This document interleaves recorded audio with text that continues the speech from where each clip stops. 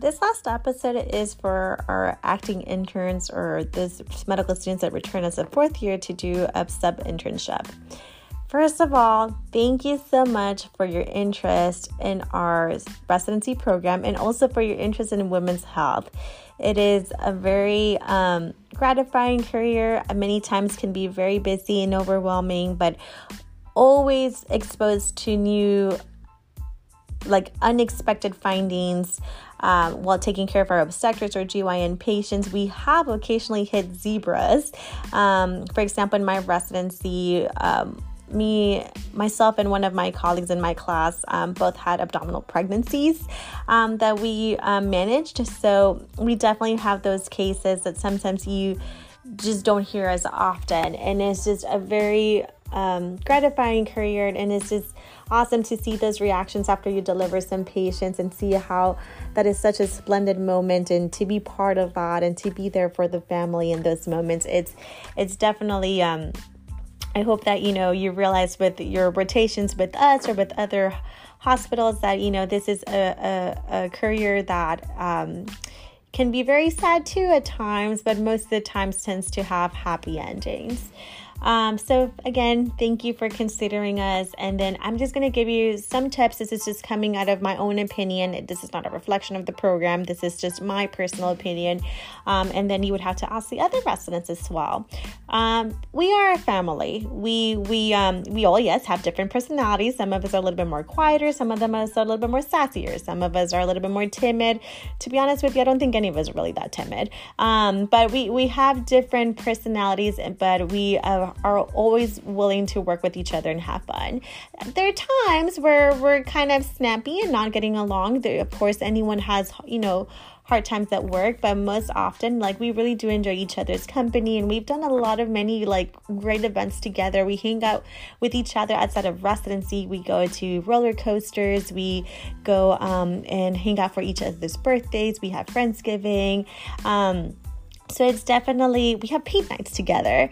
So it's definitely a very close-knit group of residents. And one of the things that as residents, yes, our attendings are looking that you're the full package, that you're hardworking, you study, and that you do good on your boards, and that you take feedback well.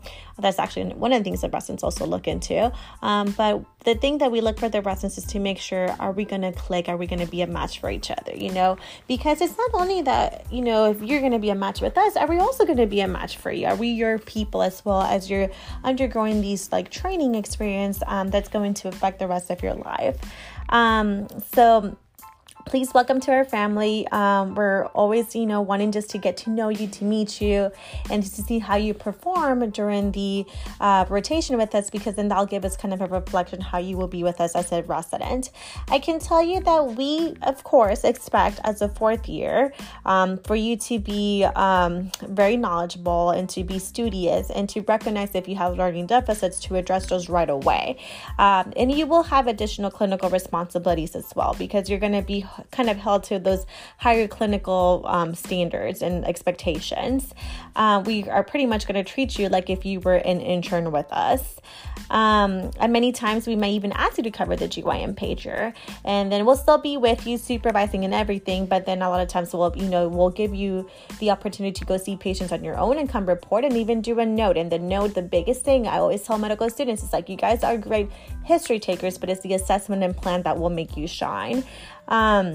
One of the things that I would recommend is take feedback well. One of my colleagues who I admire a lot, she once said to, I don't know who she said it to, but she once mentioned that, we want people to have the right attitude. Yes, we know we want you to be knowledgeable and everything, but if you have learning deficits, that's okay. We all have things we have to get better a lot at and improve and learn on.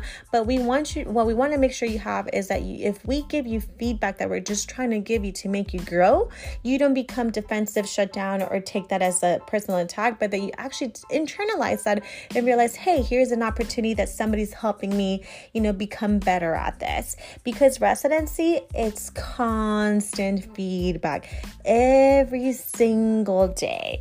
And sometimes, it gets overwhelming and it kind of becomes too much and you feel like you're not doing anything right. But at the end of the day, you just have to get in other people's shoes and just see like, hey, they're telling you how they do this from their perspective. And a lot of times it's really valid, good points. And then if you don't like it and that's something you don't want to use in your clinical practice, that's fine. That's something that you can change in the future. Definitely if it's something that affects patient care management, it's something that you really need to know, then definitely you do have to know that. But if it's more specific, to regarding to that, surgeon's like style of doing surgery, then that's something that you can consider. But this is something that later on as a resident, you'll be able to know the difference between both. But we just want you to come, be yourself, have fun with us, work hard. The harder you work, the more that you do kind of like a scut work, if you quote unquote put it like that, the more likely the residents are going to let you have those like experiences for deliveries or surgical experiences as well. When it comes to case presentation, same thing, make sure you actually use like, don't just go to up to date. We usually recommend that you use, you look at research papers and you kind of go through them and you're actually trying to teach us it like if you were giving a resident lecture, you're trying to teach a new topic to the residents. It's not just a refresher. So make sure that you do kind of spend some time working on that presentation as well. So don't use like a practice bulletin or up to date as your primary source, like maybe use them as other resources that you use, but use definitely a research paper to do that. And then, what I would recommend with kind of like while you're with us, try to see if like you can speak with our program director, Dr. Simpson, if you're very interested.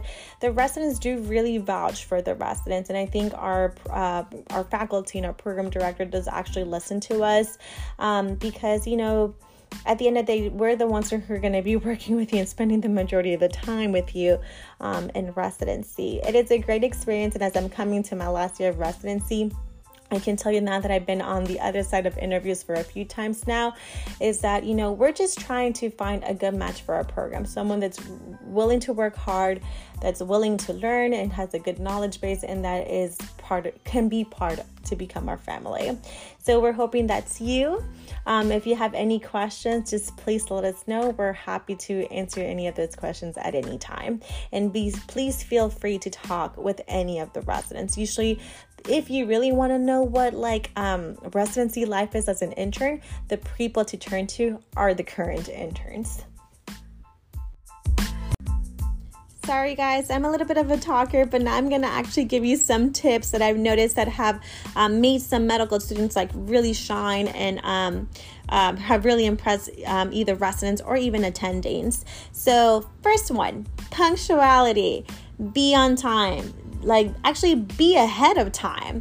Because if you're on time, sometimes you're coming in, frantic, running to get there right at 7 o'clock or right when you're supposed to be there. Just come in 5 minutes earlier, have everything kind of like that you bring with you already set up wherever you want to place it, either in the library or in the lounge, and then just be ready to start the day. People will notice this. I promise they do. In addition to that, I would also recommend that, besides going through this whole entire podcast and knowing the basics that I've mentioned here, way above that. You are acting or, being kind of judged basically as you were acting, as you were an intern. I remember when I was an intern, I had one of the current third-year residents. She was one of the acting interns at that time as a medical student. And I remember I was in triage and we were both seeing different patients. And I remember I paused and I had to stare at her because I was so impressed of how well she was doing. I even thought she was doing better than I was doing because she was well prepared. She knew her knowledge. She was hardworking and she had the right attitude. And I've always actually told her this. And I told her that when it came to our time to vote as residents, I marked her as my number one just because she gave me that very good impression.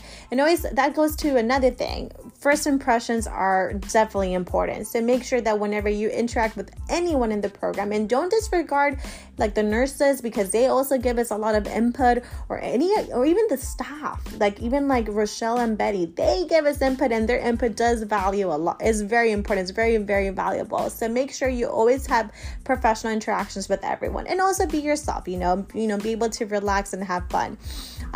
Again, another thing that I would recommend is read the crowd. If your resident's too stressed, do not approach the resident at that time. If you read people's body cues and just realize when it may be a time to kind of like, back off and come back a little bit later. Other ways that I've noticed that people have impressed. So for example, for surgery, if you're reading a patient's history and physical exam, and you go over through the labs and imaging, if you find anything that maybe hadn't been recognized, that looks very impressive, because it looks like you're going way back there, finding different things that we should be aware of. For example, a surgery that wasn't mentioned, like a hernia repair that was not part of her AHMP, but you found in old records, for example. Then again, don't go spend your whole night doing that, because there really might not be anything. But another thing, for example, that this actually happened with one of the private attendings. I was doing a hysterectomy with him, and he was just closing muscles, and the student recognized literally the type of suture being used and the type of stitch he was doing. And I remember that when she asked, it's like, "Oh, doctor, blah blah blah, is that a horizontal mattress to reapproximate the muscles?" He was in shock. He actually stopped surgery and stared at her, and he was very, very impressed. And he asked her where she went and what she did and what she was doing, and that's just like, oh yeah, he knew that she was a student, but he was very impressed that she had that knowledge base. So he wanted to learn a little bit more about that, and he mentioned that he was very, very, very impressed.